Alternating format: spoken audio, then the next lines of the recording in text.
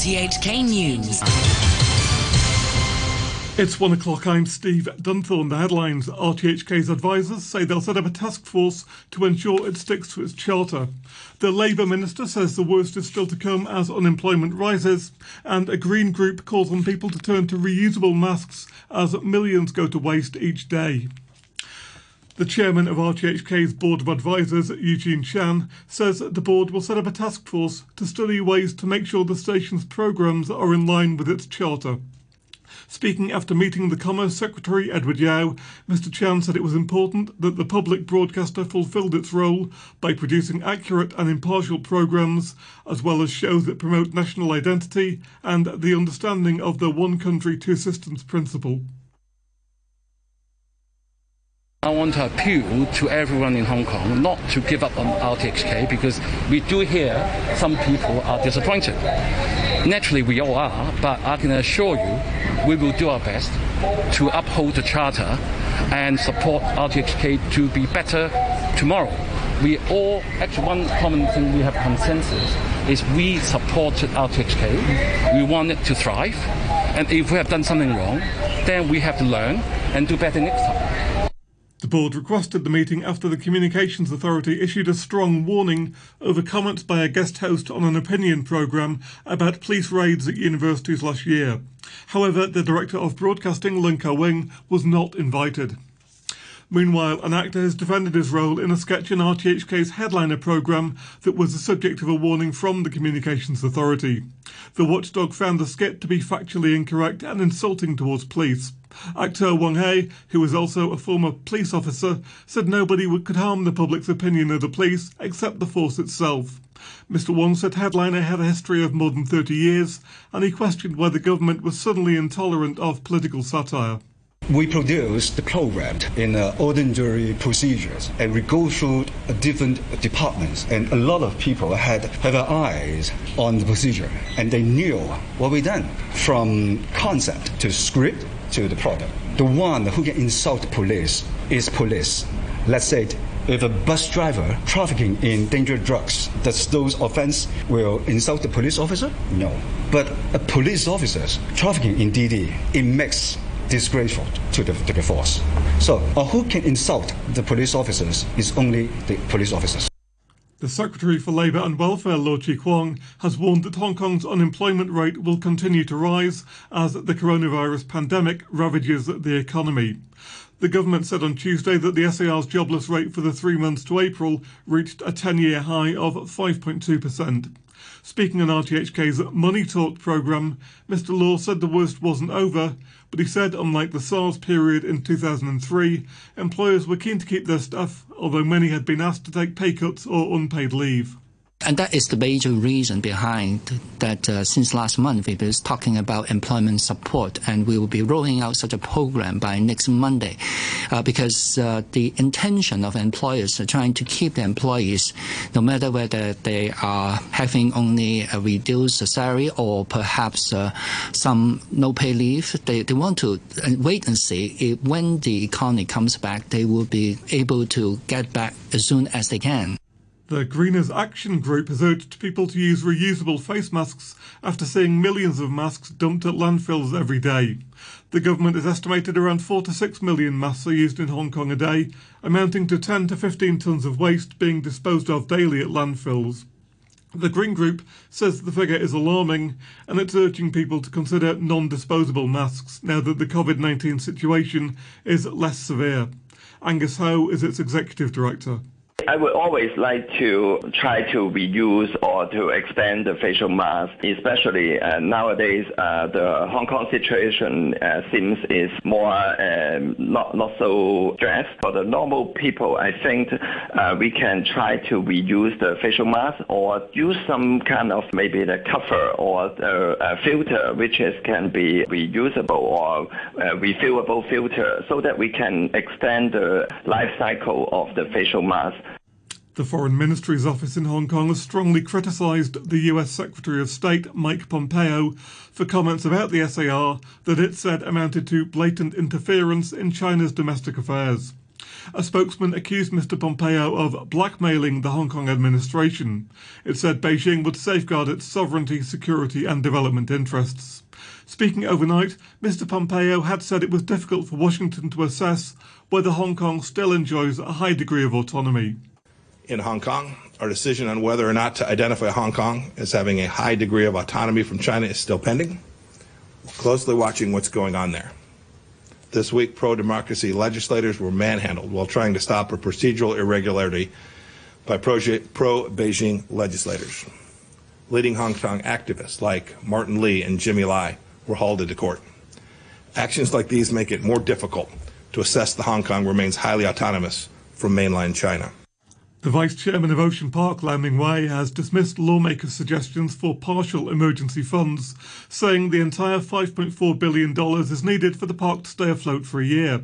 Several lawmakers have said they want to approve a smaller sum of money so the park could, for example, operate for 6 months or just take care of its animals. Mr. Lau said this wasn't viable. In the $5.4 billion funding, about $1.1 billion is for operational expenses. The reason why funding only that part doesn't work is because we have creditors, be they banks, be they sponsors, be they suppliers, be they employees, people who we owe money to, and it only takes one of them to sue us to proceed with liquidation proceedings, and then there will be no conservation, there will be nothing. The Ombudsman, Winnie Chiu, has announced that her office is starting an investigation into the state of playgrounds at public housing estates, after noting reports over the years that many are in poor condition, outdated and uninspiring. The watchdog said the playgrounds served as the major outdoor pleasure area for residents, so safety was crucial. Overseas, the World Health Organization says 106,000 new coronavirus cases have been reported, the most in a single day since the outbreak began. Speaking in Geneva, its head, Dr. Tedros Adhanom Ghebreyesus, said the vast majority were in just 4 countries. We still have a long way to go in this pandemic. We're very concerned about the rising numbers of cases in low and middle-income countries, and WHO is supporting member states to ensure supply chains remain open and medical supplies reach health workers and patients. The Brazilian government has authorised the use of 2 anti-malarial drugs to treat COVID-19 at the first onset of symptoms. President Jair Bolsonaro has promoted the use of chloroquine and hydroxychloroquine, though there's no conclusive evidence they work. Patients will have to sign a waiver recognising their potential side effects. The World Health Organization's Dr. Michael Ryan says that there's no proof they're useful. At this stage, hydroxychloroquine, norchloroquine have been found to be effective in the treatment of COVID-19 or in the prophylaxis against coming down with the disease. In fact, the opposite in that warnings have been issued by many authorities regarding the potential side effects of the drug. Last week, Brazil's health minister resigned after less than a month in the job over the president's insistence on recommending the drugs. Bolivia's health minister has been detained on suspicion of corruption over the purchase of overpriced ventilators for COVID-19 patients. Marcelo Narvaez and 4 other officials are being questioned by police after the health ministry allegedly paid more than twice the actual price for 170 machines. The president, Janine Áñez, said an investigation was underway. How is it possible that someone is trying to rob Bolivians amid the sacrifices that we're going through?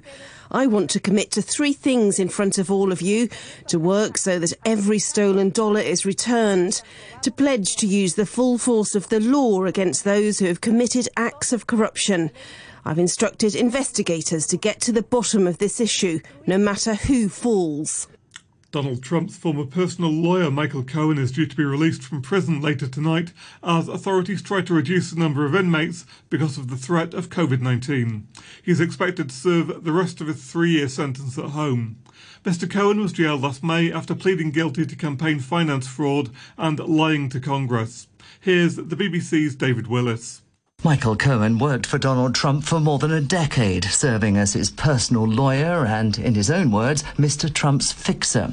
He admitted paying money to two women, the adult film actress known as Stormy Daniels and a former Playboy model, Karen McDougal, both of whom claimed in the run-up to the 2016 election that they had affairs with Mr. Trump. Michael Cohen insisted that he acted at Mr. Trump's direction in making the hush money payments.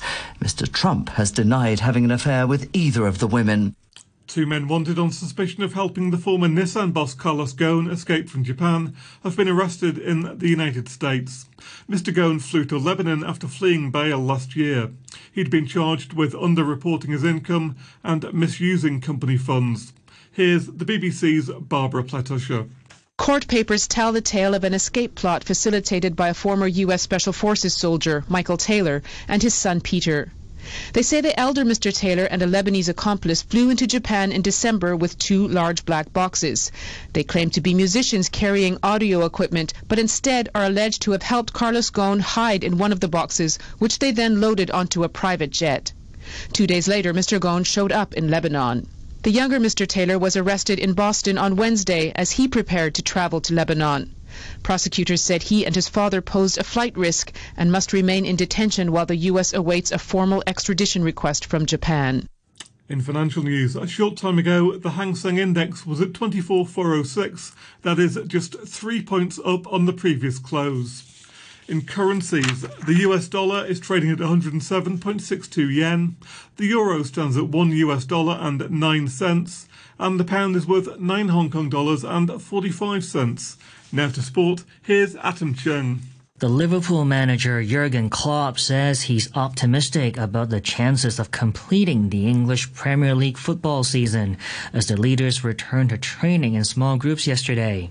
Klopp's side were just 2 wins away from ending a 30-year wait to lift the title when the season halted more than 2 months ago due to the coronavirus pandemic. 6 positive tests of COVID-19 were detected in the Premier League's first round of tests on players and staff ahead of a return to training this week. At the start of the outbreak, Klopp accepted football should be suspended if it would help to save even one life. But the German now believes it's safe for players to return to phase 1 of training. Over the moon, I would say. I couldn't wait for a while now. I'm really happy that we are able to do this again. I always said we don't want to rush anything, but I don't think it's rushed. I think it's for the first step. It's for this kind of social distancing training. That we have 5 players. Everybody knows how big a football pitch is. It will be probably 4 players and a goalkeeper. So yeah, we will be. We were already creative and we will be creative. Watford defender Adrian Mariappa says he's one of 3 people who tested positive for COVID-19 at the club. The Jamaica international said he had no symptoms and felt as fit as ever. He added it's quite scary how you can feel absolutely fine and not really have left the house and yet still get the virus. His captain Troy Deeney had earlier voiced concerns over the safety of returning and said he won't take part in group sessions. N'Golo Kante of Chelsea is another player who decided to miss training due to fears over the virus. Meanwhile, the Sheffield United manager Chris Wilder says all of his players are happy to return to training during the pandemic. Wilder says he would respect any player's decision. They are opinionated. They've got their own points of view, as Troy has. I understand and respect any player's point of view, and they have that decision to make. The Disney World Resort in Orlando has emerged as the clear frontrunner to host NBA games as the league moves toward returning to the court after play stopped for more than 2 months during the COVID-19 pandemic.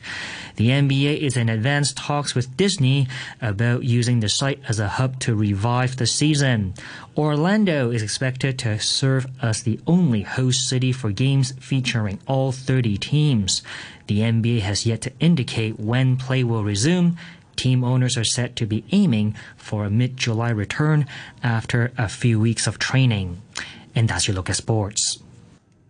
To end the news, another look at our top stories. RTHK's advisers tell the government they'll set up a task force to ensure that the public broadcaster sticks to its charter. The Labour Minister says the worst is still to come as the unemployment rate rises. And an environmental group calls on people to turn to reusable masks, as millions are going to waste every day. And that's the news from RTHK.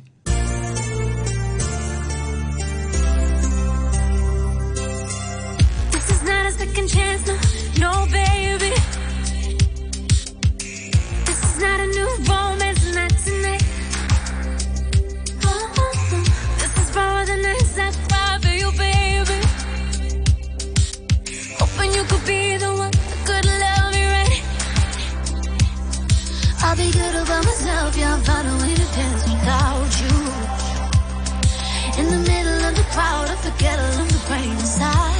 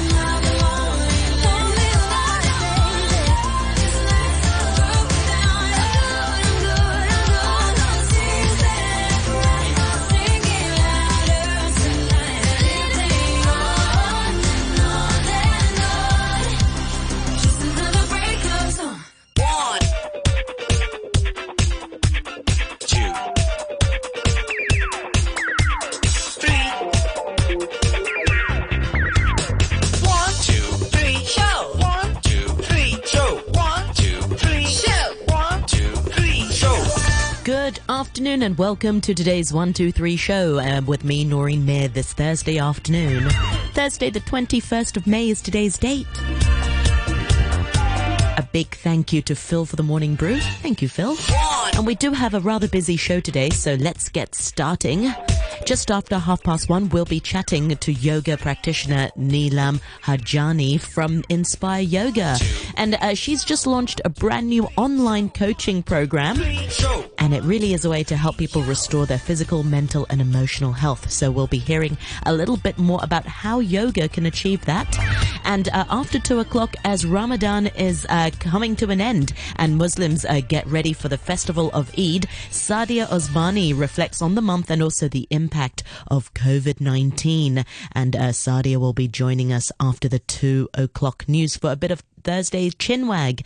And after 2:30, Sadie K is back. And this week, Sadie will be exploring the relationship between bipolar disorder and creativity with virtual reality dance maker Eugenia Kim. And in this week's Mental Ideas, which is just after the 2:30 news. And finally, we end with a little feature that Andrew Dembina has done. And Andrew finds out about a local interior design competition that's open